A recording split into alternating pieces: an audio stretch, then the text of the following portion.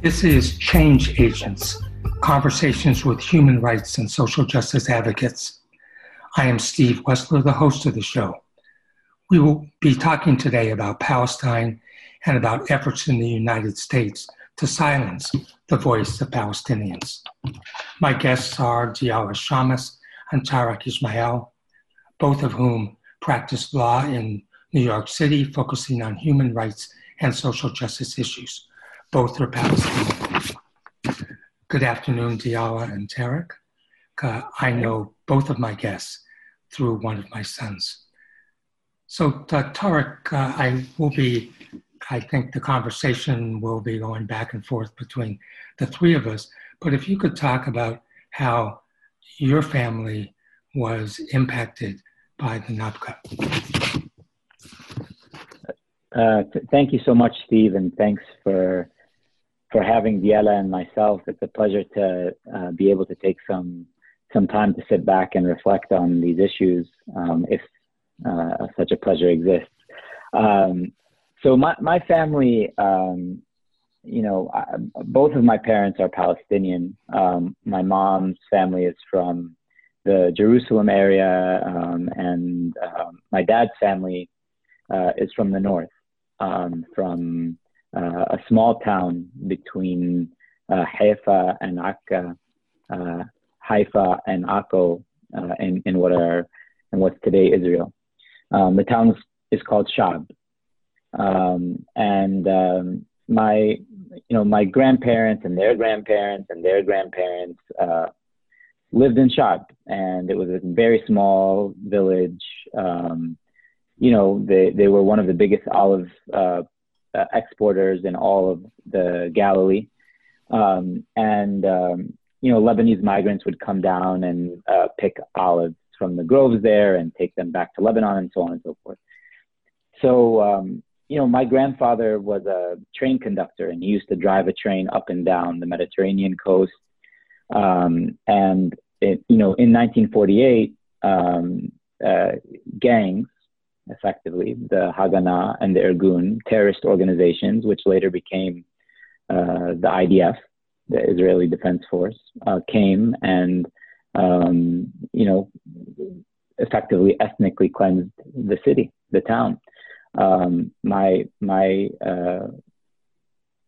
dad's siblings and his sister and his mom and his dad were forced to flee on foot. They were expelled and walked across the mountains north to Lebanon.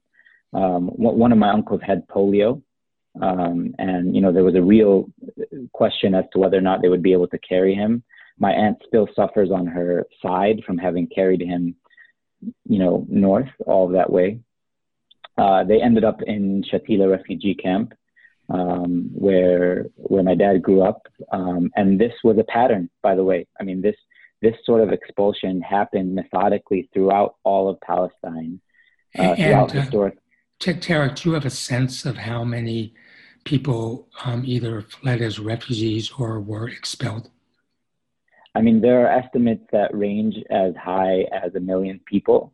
The kind of ballpark range that's kind of frequently cited is 750,000 refugees, at the time. And of course, now if you think about it, we're now at sort of refugees onto the fourth or fifth generation.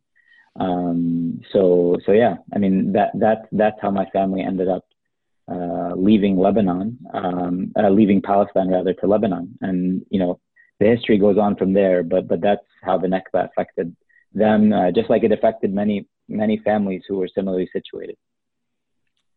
And where did you grow up? So, I'll continue the story for the sake of answering your question, Steve. My dad has, if I'm counting right, 8 siblings.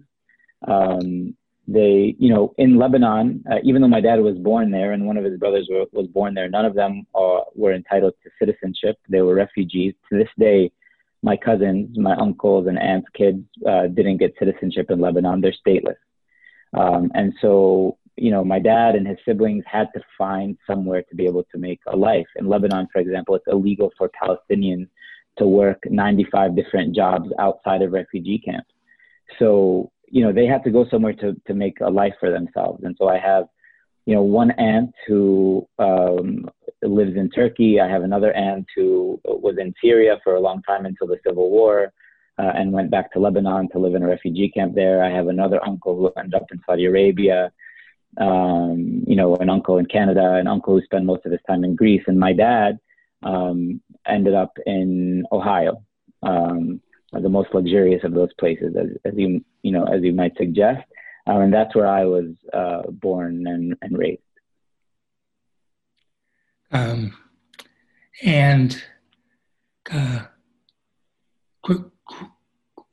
When were sort of the key points of you growing up, sort of understanding what had happened both to your family and about what was happening right now in Palestine and in Israel? Yeah, I mean, look, there wasn't really like an awakening, and I think Diala, we've talked about this a bunch. Like there was no point of awakening. The awakening was realizing that I can't see all of my aunts and uncles in the same place unless we try really, really hard. And certainly we can't see each other in Palestine. None of my aunts and uncles have been back to Palestine since, and my dad has never been there. And so just thinking about how am I supposed to see my cousins? We used to do this exercise with my dad where we would map out the family tree and count how many cousins I have on each side. And my dad would sort of tell me, oh, you have cousins who are my age and things like that, and just figuring out the way that all, you imagine sort of a family reunion, a barbecue happening, in a park somewhere, in Virginia or wherever people have family reunions. We can't do that. And so that reality really hit home for me. It was a truly refugee experience that my family went through. And as things happened day to day in Palestine, it was just so obvious to connect the gang that had led to my family's expulsion with the gang that was occupying the West Bank, the gang that was, keeping my mom's aunt from getting her medicine at the hospital, the gang that was stopping Diala every time, and I'll let her talk about it, that she went to school. It's the same gang. And so every time, I would see it on the news, I couldn't do anything but think about how difficult it was to see my cousin. That reality, made it so that when we were kind of on street corners in Toledo, holding up poster board that we bought at Rite Aid saying, end U.S. aid to Israel, it was directly connected to wanting to barbecue chicken with my uncles. And it's really that simple. Yeah, it's that simple, and it's also that hard as well. But you have a connection to Maine, because I understand that you went to Seeds of Peace. And for people who don't know, Seeds of Peace is runs a camp in the summer in Cumberland County for Palestinians and Israelis, plus people from other conflict places. What was that like for you? Well, we went to a Sea Dogs game, which was awesome, and it was, it was a sight to see all these Palestinians and Egyptians and Moroccans and other Arabs with their, derbekis, their tabla drums, sort of cheering on the Sea Dogs. That was a sight to behold, and it kind of resonated with me. But look, at the end of the day, Seeds of Peace was designed as a way for people to imagine coexistence when the reality doesn't permit coexistence to happen. So I met folks who I really, really bonded with who were Palestinians.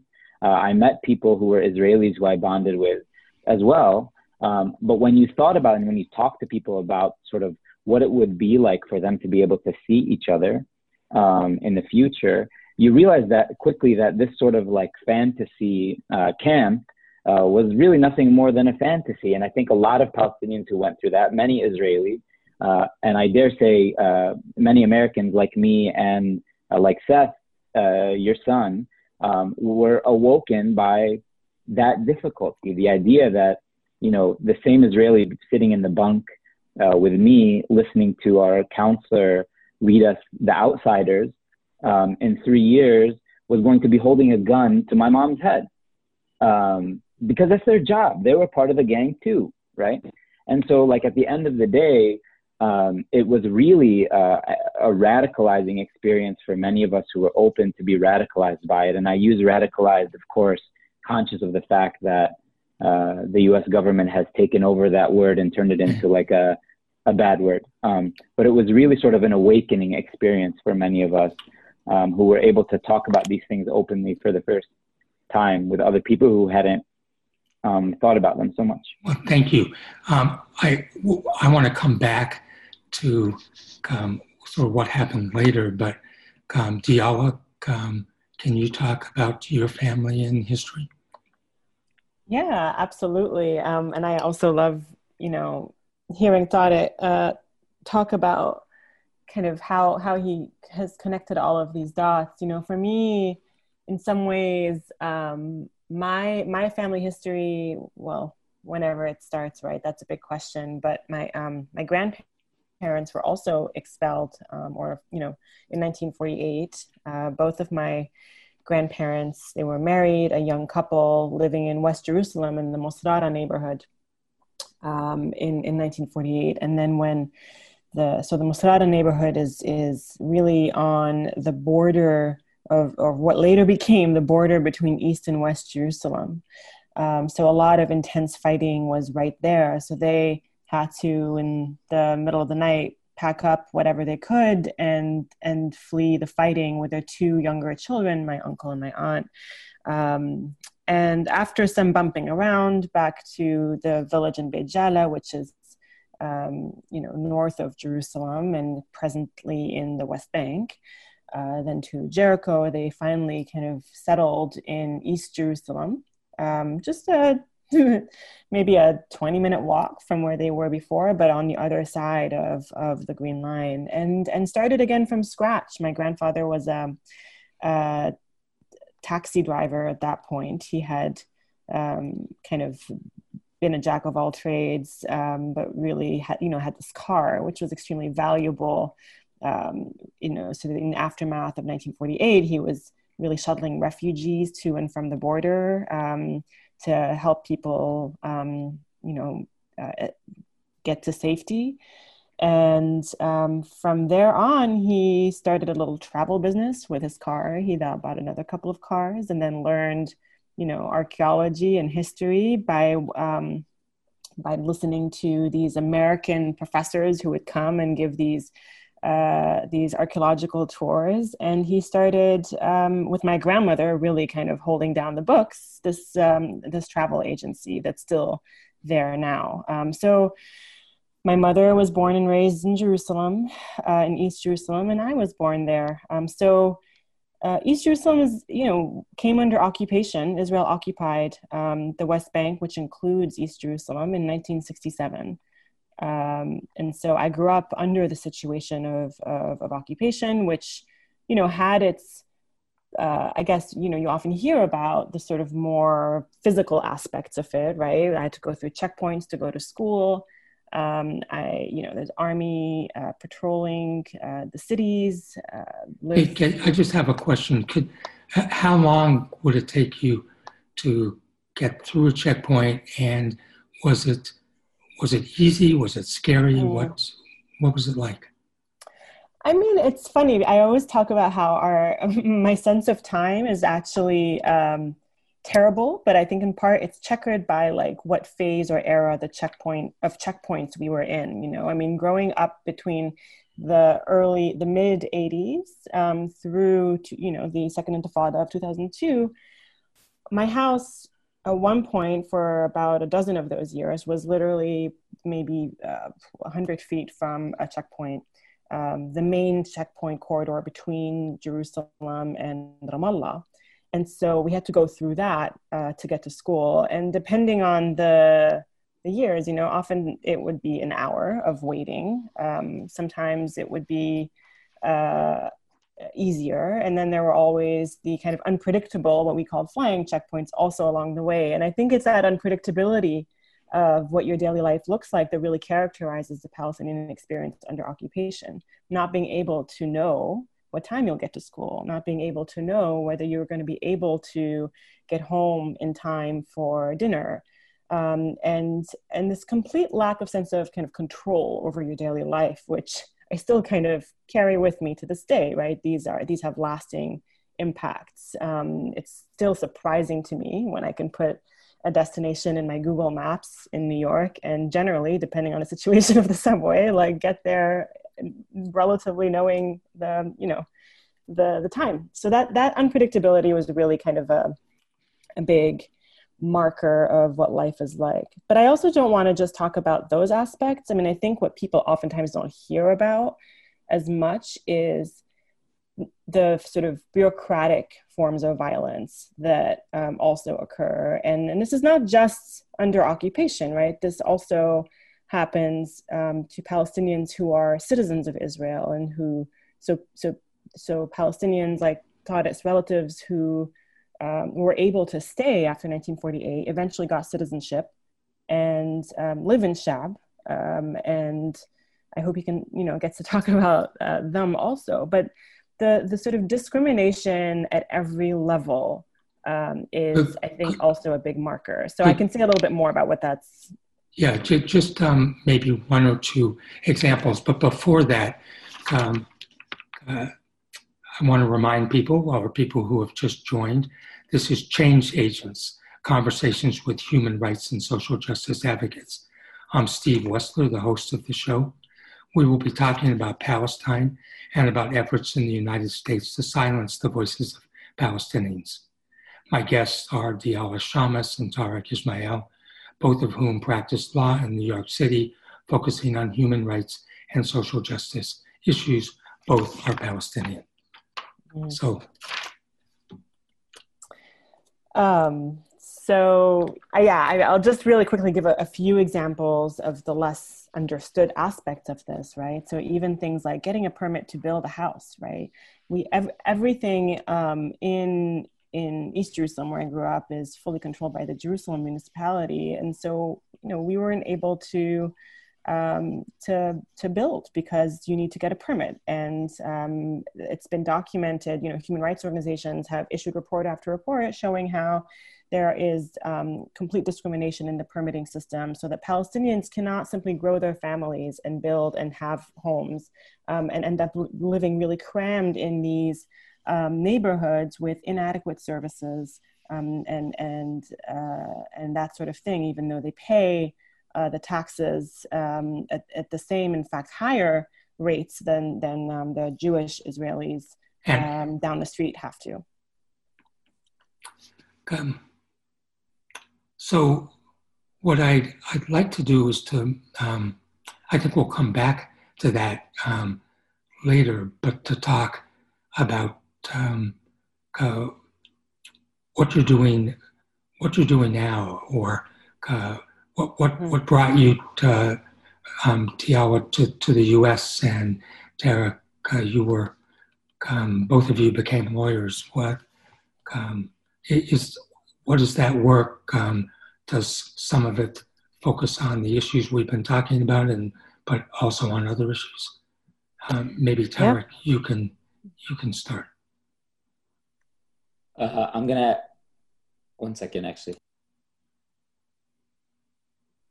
Diala, why don't you go while I figure out the audio situation over here? Okay, sure. Well, so I came to the U.S. first for college, and then I went back to Palestine and worked for a little over a year at an Israeli human rights organization called B'Tselem, and there did actually work in some of the parts of the West Bank that were under the most aggressive aspects of the occupation that were experiencing regular daily settler violence, so violence at the hands of Israeli settlers, living in outposts in close proximity to Palestinian cities, in places like Hebron. And we were documenting that violence and the complicity of the Israeli army, the Israel Defense Forces, in that violence, right? Turning a complete blind eye, or oftentimes even protecting the settlers and allowing them to throw stones at the people that I was working with, and so on. And at some point, that turned into doing videos? Yeah, so what we did was on this theory, this is also before the times of iPhones, right? Or any kind of handheld cameras.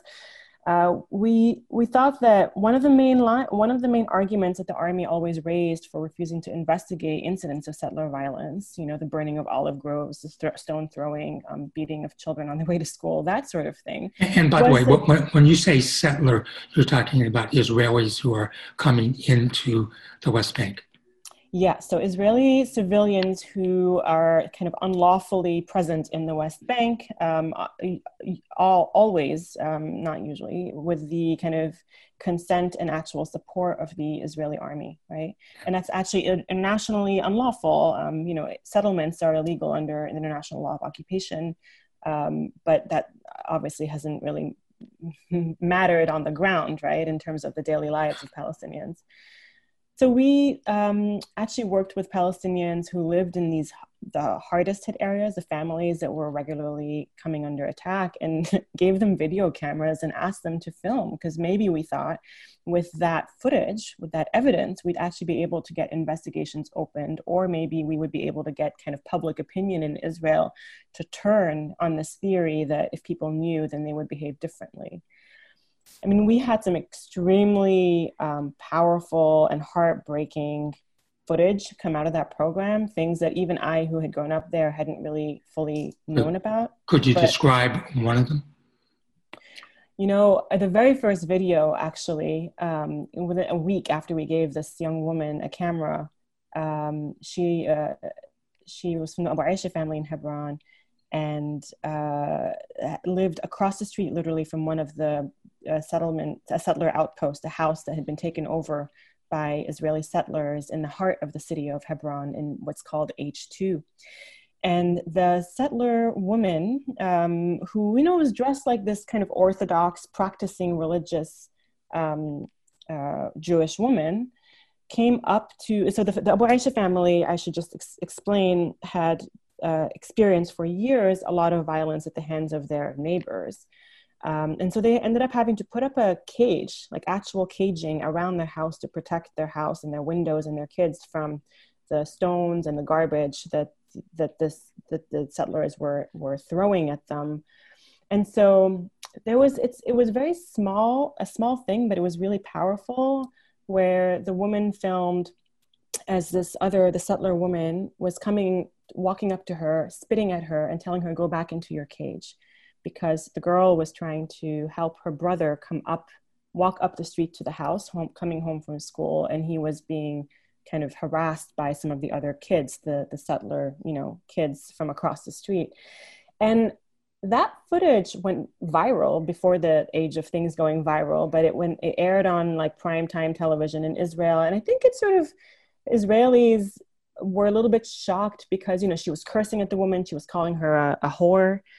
She was spitting at her. She was behaving in these ways that people didn't identify with that kind of religious exterior, right? And did it and the other videos you did make a difference for how the IDF would operate, or? No, and that's actually why I came. That's why I went to law school. It was this realization that every time we would do this, we would do so much work to try to raise awareness about these issues, and it would always be dismissed as a few bad apples, right? When actually what was happening here was systemic.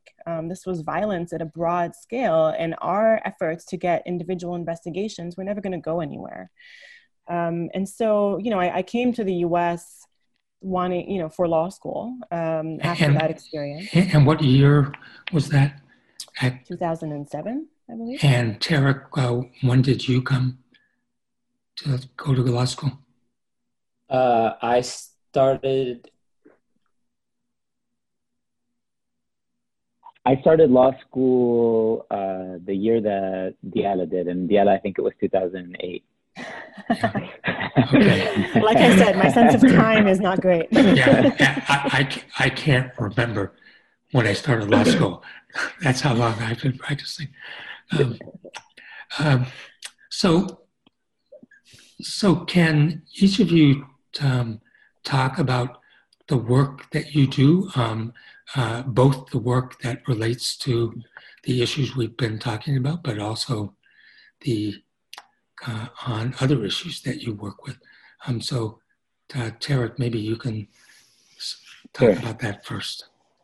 Sure. So, I was a junior in high school, and ironically had just sort of like gone through Seeds of Peace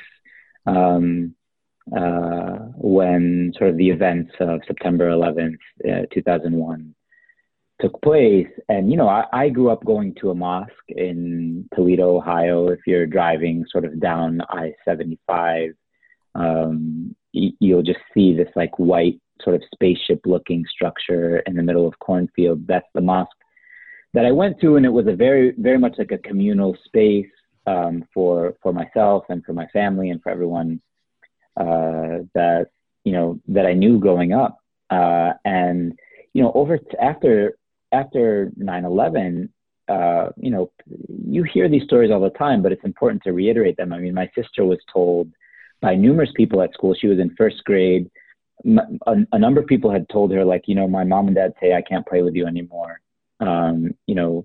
because you're related to Osama bin Laden. Are those things sticking out of your mosque missiles? Are they going to shoot us? Referring to the minarets, and the kids in the mosque at the same time internalizing that, and thinking a lot about that, and sort of pointing up at the sprinklers in the ceiling and saying, the FBI is listening to us. So there was a lot of fear, it sounds like. So there was a lot of sort of internalized fear that sort of like worked its way through the community. So, I want to put that sort of to one side and say that, like, actually when I met Diala in the summer of 2000, what were we saying again? 2007 into 2008 was actually the first time that I went to Shab. The first time really anyone of my generation had gone to Shab, my family's village. And I met some people there who were related to us, and I only found out that they were there by just sort of like going around and asking. These are like 5th, 6th, 7th degree cousins at this point. And, I met an old lady there who really kind of affected me, and we were talking, and she wasn't that old then, but we were talking, and she asked me about my family, and I told her what I told you, Steve, which is sort of that they were kind of scattered around the world. And as far as I was concerned, that was a gift, because wherever I went, I had a place to lay my head. And she started crying. These are people who are in Shab and had been expelled and then were allowed back in by the military in the 70s and were forced to lease their own land back from the Israeli government, right? So this is land that they owned, was deemed absentee when they were expelled, and when they returned as Israeli citizens, were forced to lease it back. And so when I sat down to talk to her, she looked at me when I told her about my aunts and uncles, and she said, listen,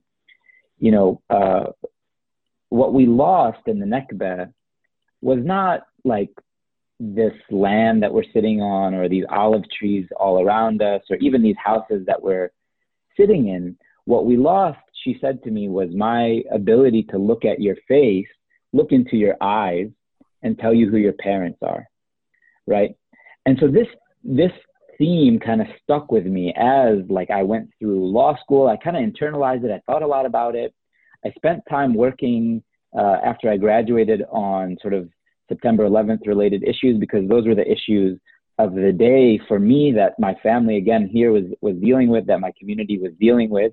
I worked on a report that looked into counterterrorism prosecutions and how the federal government handled those, entrapment cases, which is its own topic, and Diala and I can come back and talk to you about that separately another day maybe. As I saw those families in those cases separated from each other with their sons in prison and really kind of violently torn apart, I really wanted to work with families who were going through the same sort of violence. And that's how I ended up working with parents who have their kids removed by Children's Services, as roundabout as that may seem. Well, it doesn't seem roundabout at all. And so you are a professor at the City University of New York's law school. And just in a sentence or two, what is it that you are doing there? Yeah, so I spent some time at the CLEAR project at CUNY working on, again, sort of national security related issues. And I've been so lucky to be able to now continue working with CLEAR, but also directing the family law clinic there, where we mostly focus on, or my work mostly focuses on this very issue, this knotty issue of when the state can intervene to tear a family apart and how to best support a family so that they can stay together. Well, thank you. Diala, maybe you can talk about your legal career and bringing it up to the present. Sure. So, I came to law school thinking I would go back to Palestine and do human rights work there. But actually I, similarly sort of arrived here in this post 9/11 moment, and quickly through some work in a law school clinic with clients who were detained at Guantanamo Bay, I was really drawn to and saw the similarities of how this framing of national security and this framing of terrorism is used to justify end runs around, legal protections and trampling over people's rights.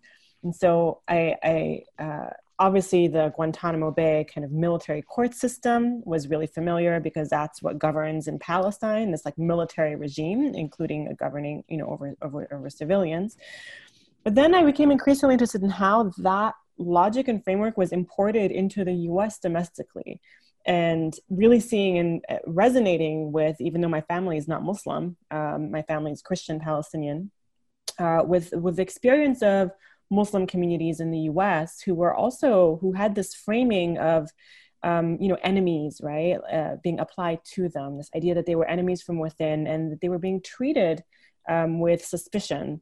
And the FBI and local police departments engaging in massive surveillance and questioning campaigns of those communities. So actually, I spent my first 5 years out of law school working at a legal organization where the CLEAR Project, which is also where Thought It worked. And what does CLEAR, is that an acronym? Yeah, it stands for the Creating Law Enforcement Accountability and Responsibility Program. It's a mouthful, but essentially serves communities that are kind of impacted by these sets of things that are at the intersection of national security, whether it's immigration problems because they come from Muslim majority countries, or if it's just straight up old school surveillance, infiltration, investigation by virtue of their identity. And so that really, first of all, that approach of working directly with affected communities is something that really kind of resonated with me. And then that framing also is something that felt really, really familiar. So and then at some point you moved on Right. to, So my work now, I still do a lot of work around, especially with this administration, around all the different ways in which, uh, I work with Yemeni communities who are subject to all sorts of travel restrictions, including a travel ban by this administration. But I've also really wanted to kind of go back to thinking about how we can use the law, if we can use the law, to support the Palestinian freedom movement, right? And what I found in my time in the U.S., and it's been a while now, I thought originally that I would be doing really international human rights facing work, and that had been the model, and that's really what a lot of the folks in the legal community who do human rights work kind of think about. You think about going to international institutions or litigating cases in U.S. courts that are bringing accountability to grave human rights abusers. But what I found actually is that there's another problem, which is that any effort to talk about Palestinian rights in the U.S. is subject to an incredible amount of scrutiny and attack. And so much of my time now at the Center for Constitutional Rights has unfortunately ended up being simply defending the ability of Palestinians and those who stand in solidarity with Palestinians to organize and to tell their stories, even in the ways that we've been telling our stories on this interview today. so let me hold on that, because I want us to talk about, have enough time to talk about with both of you, of the silencing of Palestinian voices. So I want to remind people who've just come in, or that this is Change Agents, Conversations with Human Rights and Social Justice Advocates. I'm Steve Wessler, the host of this show. We will be talking about Palestine and about efforts in the United States to silence the voices of Palestinians. My guests are Diala Shamas and Tarek Ismail, both of whom practice law in New York City, focusing on human rights and social justice issues. Both are Palestinian. So for either one of you, you were in the midst of talking about this. How serious is, and give me perhaps some examples of how is the silencing of the voices of Palestinians coming from government, or is it coming from people who have different views, or is it both? Okay, I can start. So there are so many ways in which it happens, and so Tarek's going to have to fill in here, as I'm sure I'll miss some, and is also a testament of how aggressive this is. I mean, so we've seen a rise in a lot of this is coming from pretty well-resourced private actors, and we're seeing, and it takes multiple forms. There are websites like Canary Mission that act as blacklists, where they'll just put up the names of university students, young faculty who are, not yet tenured, and smear them as. Can you give me an example of what they're alleging, or what's the content? Presumably, right. These organizations are right. arguing that there's a problem. Well, so the narrative is usually one of two things. Oftentimes, it's that any support for Palestinians equals to support for terrorism. So that's a really powerful one, because anytime you use the T word, right, it does a lot of work and shuts the conversation down. And we see that not just in the Palestine context, but that's also, why the state is able to get away with so much when it applies it to Muslim communities or the Black Lives Matter movement, all of these kinds of things. And then the other strain is really this growing, unfortunately, notion that any criticism of Israel is anti-Semitic. And that's being pushed by a lot of these groups that are also funded by the Israeli government. Can you give me, without names of people, just give me an example of uh, people, whether it's the government or it's others, trying to silence Palestinians and maybe other people from criticizing?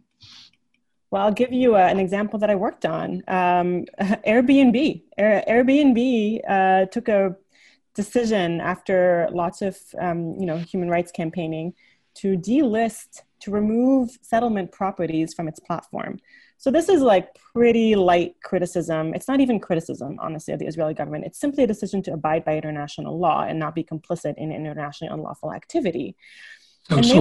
So what was unlawful under international law with what Airbnb was doing? So the idea that you would profit off of illegal settlement properties is something that certainly runs against the principles of business and human rights, and arguably, depending on the scale and the scope, is also aiding and abetting those internationally unlawful activities. And so Airbnb decided after a lot of campaigning that it shouldn't allow settlers who are directly involved in land theft and dispossession to rent their settlement properties, right? Their bed and breakfast in a Jewish only settlement to the public. And so it was just 200 properties that were in settlements. Human Rights Watch issued a report documenting this and calling on Airbnb to delist these properties. And on the eve of that report, Airbnb took this decision. It was the right thing to do, which was say, we're not going to do this anymore.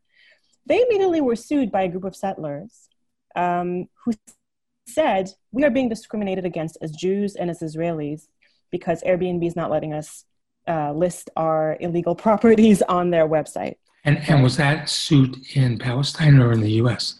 In a U.S. federal court. And that's what's crazy. It was brought under the Fair Housing Act, which is this, really significant civil rights law that is intended to protect the most vulnerable segments of the U.S. community. What was the result of the litigation, or is it still going on?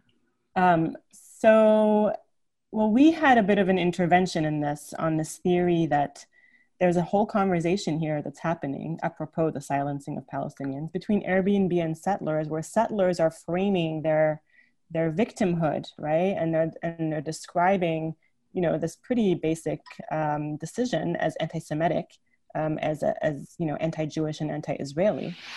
And so we actually went and we found the Palestinians who actually owned the land that these individual settlers who sued had their properties on, and they were able to intervene in this litigation.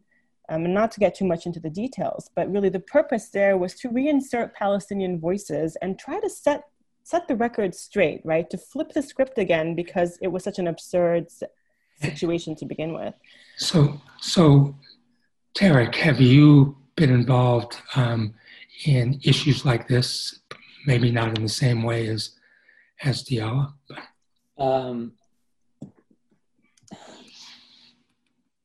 So in some ways, I've been involved sort of not by choice. I'm going to zoom a little bit out from even where Diala's sort of pointing to and say that like this effort has been a decades-long effort to stunt Palestinian advocacy in the United States. You could call it sort of advocacy on behalf of Palestinians, on behalf of the rights of Palestinians, or you could call it criticism of the state of Israel for the billions of dollars that the US government sends to Israel every year. Whatever you call it, there's been an effort to stop that sort of work for decades.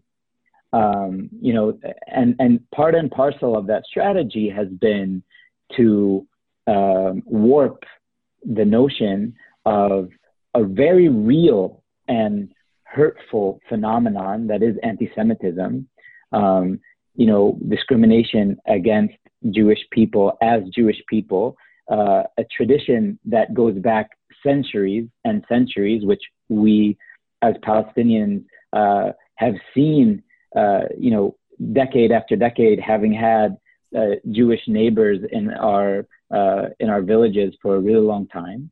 And to conflate that notion with the criticism of the state of Israel. And so there's this idea that, and they call them the 3Ds, right? Delegitimization, demonization, or using double standards with the state of Israel is per se, meaning, sorry for the legalese, is by definition anti-Semitic. But if we use that sort of logic on any other apartheid regime in history, of course, we wouldn't call it whatever the word was for anti-Afrikaner, to say that South Africa is practicing apartheid on the majority Black population in South Africa, and it needs to end, right? But what's happened is that there has been this campaign to insert this legal definition of anti-Semitism wherever that legal definition can make its way in. So the Department of Education, for example, at the federal level, has had this definition of anti-Semitism shunted upon it by this campaign. And groups which have traditionally been at the fringe, and have sort of innocuous names like NGO Monitor, for example, are looking out for any criticism of Israel. And when it happens, I'll give you one example. At my law school, CUNY, there was a report on the Israeli military's conduct at the border with Gaza. This again, I'll refer to them as the same gangs who expelled my family from their homes. Their conduct on the border with Gaza, in which they were aiming at young kids and shooting them in the legs. They wrote this report out of the CUNY Law, Human Rights and Gender Justice Clinic with Defense for Children International Palestine. They put this report out, and in any other context, if a military is shooting at kids, it's a no-brainer. You report on it as a human rights institution. You try to raise awareness. NGO Monitor lobbied the trustees of CUNY, all of CUNY, not just the law school, to tell them that this report was anti-Semitic because it criticized the state of Israel, amongst other sort of tropes that Diala touched on, where you call.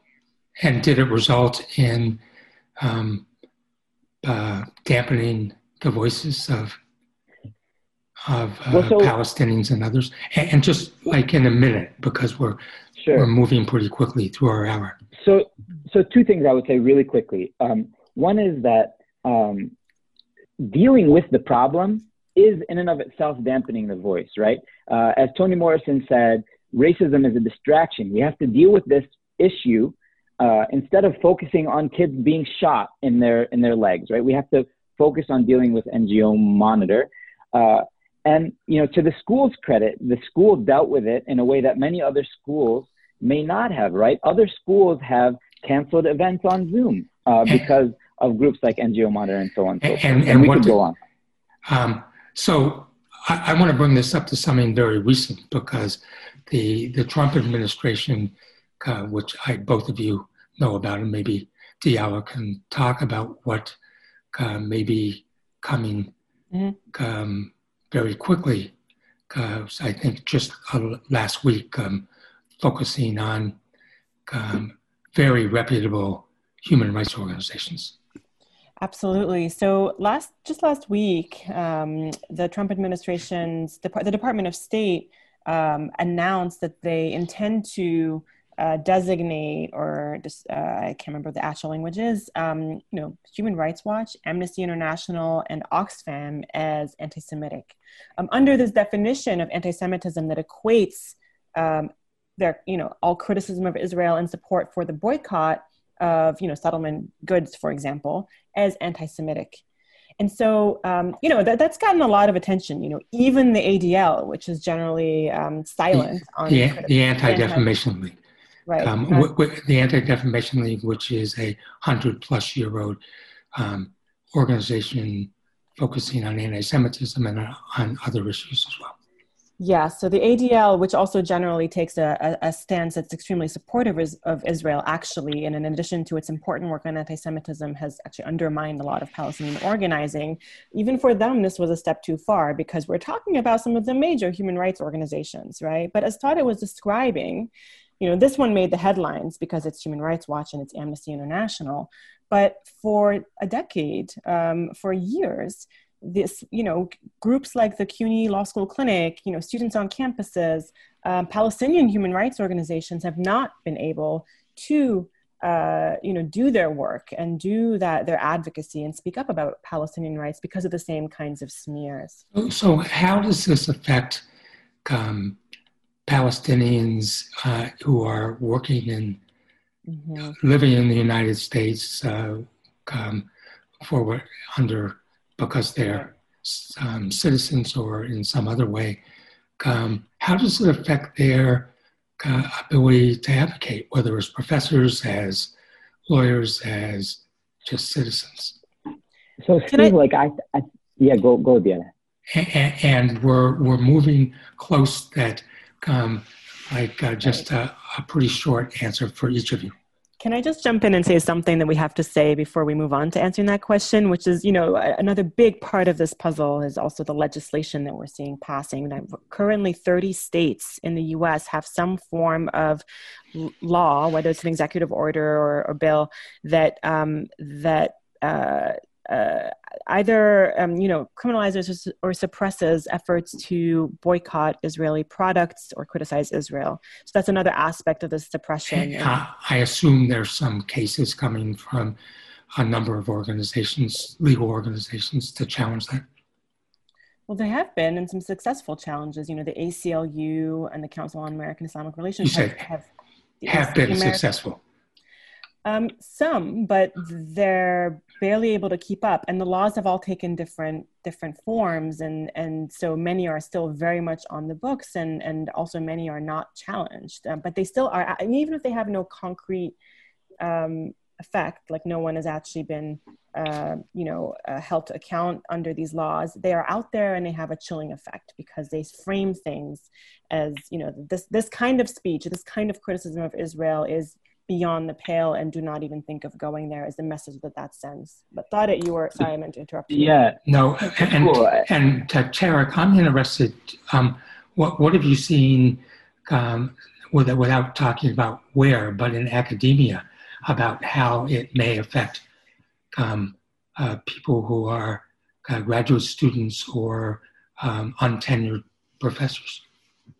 So Steve and Diala both, really kind of anticipated where I was going to go, which is to say, the sorts of laws on the books, this sort of government, official government action has a real chilling effect on the ability of Palestinians and their allies to do any advocacy whatsoever. So professors who are tenure track, there's sort of a persistent notion that once I get tenure, then I'll talk about Palestine. But until then, it's too dangerous because who knows who's going to say something about it when I come up for tenure. Or, even this conversation, Steve, that we're having with you right now, Diala and I, could subject us to all sorts of scrutiny by the kind of groups that we mentioned, Canary Mission, NGO Monitor, so on and so forth, could very well, find this and point to it as evidence of whatever it is that they want to call it, right? And my students are facing this day in and day out. They have to decide whether or not they want to subject themselves to that sort of scrutiny when they go on the job market. So Canary Mission makes it explicit that one of their goals is to out students for this sort of work and demonize them in such a way that they're unhireable, right? Yeah. And this happens with Palestine advocates across the board. That kind of self-restraint is really difficult. So I want to change because we're moving toward the end of our time. And if you could just, for each of you in about a minute, or add a few seconds to that, do you have hope for Palestine, for the work that you do? Diala? Absolutely. And I think we should say there wouldn't be such an aggressive effort to silence Palestinian voices if those voices weren't being heard and weren't being perceived as a threat to the status quo. And so I actually take heart in, and I know this sounds perverse, the amplification of these attacks on advocacy in support of Palestinian rights. The Israeli government has allocated millions of dollars through and set up a Ministry of Strategic Affairs to silence Palestinian advocacy in the U.S. And so that says that there is hope, and that the organizing and the power building that's happening is extremely important. Tarek, one minute. Sure. The sort of poet laureate of Palestine, Mahmoud Darwish, has a famous quote that we as Palestinians suffer from an incurable malady, and that malady is hope. For every Palestinian who wants to see their family together, for every Palestinian who wants to return back to a place that they can call their own, for every Palestinian who wants to live free of completely arbitrary shackles, there has to be hope. Otherwise, there's nothing. And so what you're seeing as this advocacy day in and day out, by virtue of existing, Palestinians exhibit hope every day. And I hope that sort of work and existence bears fruit someday. And I think, I think it will. And I would say from hearing you through this hour, but particularly when you have been talking about hope, that neither of you are planning on giving up the advocacy work that you're doing. And that's powerful, because it sounds like it's really difficult. So thank you very much for coming and talking about issues that aren't always heard probably in lots of places, but including in Maine. This is Change Agents, Conversations with Human Rights and Social Justice Advocates. I'm Steve Wessler, the host of this show. We have been talking about Palestine and the efforts of the U.S., both government as well as people from organizations, to silence the voices of Palestinians in the U.S. and elsewhere. My guest has been Diala Shamas and Tarek Ismail, both of whom practice law in New York City, focusing on human rights and social justice issues. Both are Palestinian. You can listen to Change Agents the first Thursday of every month here on WERU-FM and streaming at weru.org. It was a pleasure to be able to